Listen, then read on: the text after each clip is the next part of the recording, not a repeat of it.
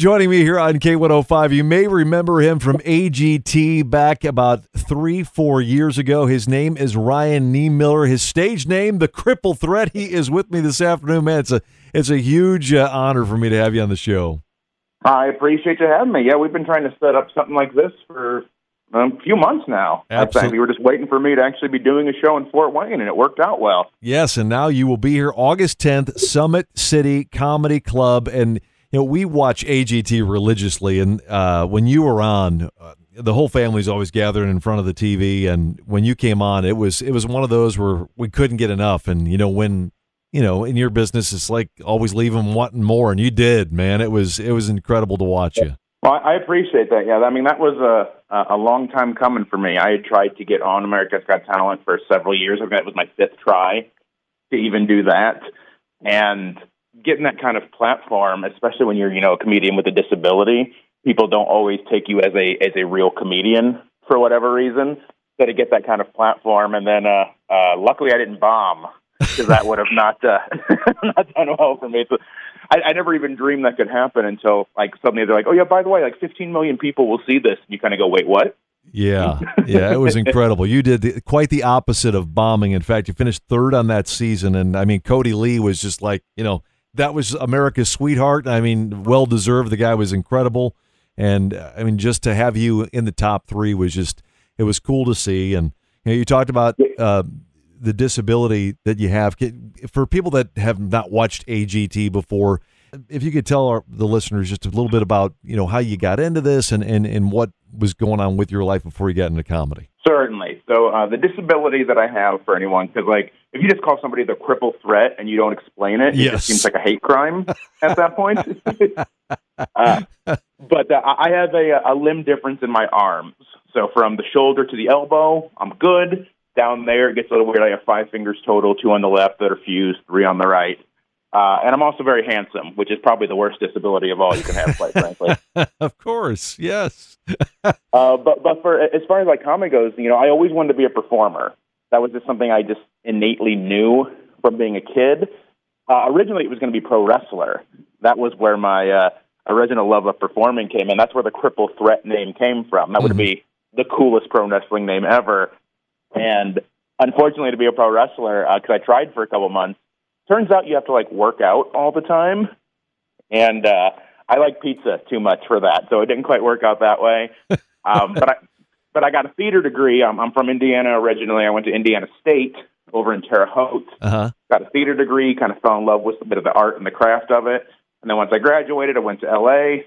As idiots do to try to learn how to do stand up, and luckily, 16 years later, it paid off. It's just so fun to watch you. You just forget about everything. When you got a comic that makes you just forget about everything, you're doing a good thing, man. You're hysterical. Can't wait to see you at Summit City. We're going to have tickets to give away here on Dad Joke Friday, and just looking forward to it. But if going back to your AGT days, when you were on the show and you had Simon and Howie on there, and you had Julianne, and then you had Gabrielle Union. Of those 4, I know that you can't really say you had a favorite, I guess. But if you tell us a little bit about some stuff from that show, no one else would know, whether it's judges or Terry or whatever. So if you go in with the right mindset, you can make it work. So here's how my season, kind of how I thought in my head for how I wanted to work. Again, you're right. Saying you have a favorite is not really. It's like saying you have a favorite kid. All the judges liked me, so they're all my favorite, quite frankly. Yeah. But going in, Julianne Hough and Gabrielle Union were both. It was their first and only year of being judges, so they were kind of wild cards. I didn't really factor them in too much. Obviously, I wanted them to like me, but there was nothing on tape to show what they liked, what they didn't like, what kind of acts they tend to lean toward. So for me, they were non-factors as far as preparation. I definitely wanted Howie to like me. Just because, he's a legend in comedy. I know some people, if you're a little younger, you might just know him as he's kind of the goofy judge on AGT and all that. But if you're a little bit older, I just turned 40, he is a legend in stand-up comedy. So if he wouldn't have liked me, if he would have been like, you suck, Ryan, well, he's probably right, because he knows what he's talking about. So that would have been heartbreaking. and everyone, like most people, when they kind of ask this kind of question, what they're asking about is Simon. And I'll be honest, I just wanted Simon to like me, but I wasn't worried about him thinking I was funny one way or the other, because Simon's a music guy. He doesn't know comedy. He'd be the first one to tell you he doesn't get how the craft of comedy works. But when you're trying to win $1 million on that show, you want to get Simon on your side because people will vote based on what Simon says. Right. So it was important for me to get him. And luckily, when I first went out there, he was the one that was interviewing me for the audition. And when I got him with my first kind of joke during the interview, I was like, oh, it's on now. Here we go. Yeah, you're right. If you get Simon on your side, your life's a whole lot better. 100%. Yeah. When people ask, like, is he a good guy? People who are on that show, they might give you different answers depending on how it went for them. Sure. But for me, he did a ton for me, and he was nothing but gracious and great when I was there with him. So I have nothing but good things to say. Talking about Ryan Niemiller from AGT is going to be at Summit City Comedy Club on August the 10th. We will have free tickets to give away. Now, going back to one of the judges, Gabrielle Union, the one thing I remember, the one comment she made, and I can't remember exactly how far along you were in the show, but I distinctly remember her saying that, I have a production company, and I want you to be in one of my movies. Has that gotten any further than that comment, or is it just kind of like still laying there? So far, it hasn't gone any further. It's one of those things, like, I don't want to throw shade on her. There was a little world event that's happened the last couple years that people may have heard of. Mm-hmm. It's a little obscure, but because of all that, like, a lot of that kind of stuff just sort of shut down. And you know how Hollywood is. I don't want to make this sound like it's bitterness or sour grapes, because it's 100% not. But it's an ever moving world. Yeah, no, I got you. As of right now, nothing's really manifested from that. But hey, there's still a lot of life to live. Yeah, because I just picture you in some kind of a sitcom, whether it's, ABC, NBC, whatever, or it's Netflix, or have you ever thought about getting into that world of doing like a sitcom kind of thing? Oh, every day. That's one of the next goals I have. Like I have that theater background, and I love acting too. Like stand-up was kind of my biggest love, but I love acting and performing in any way possible.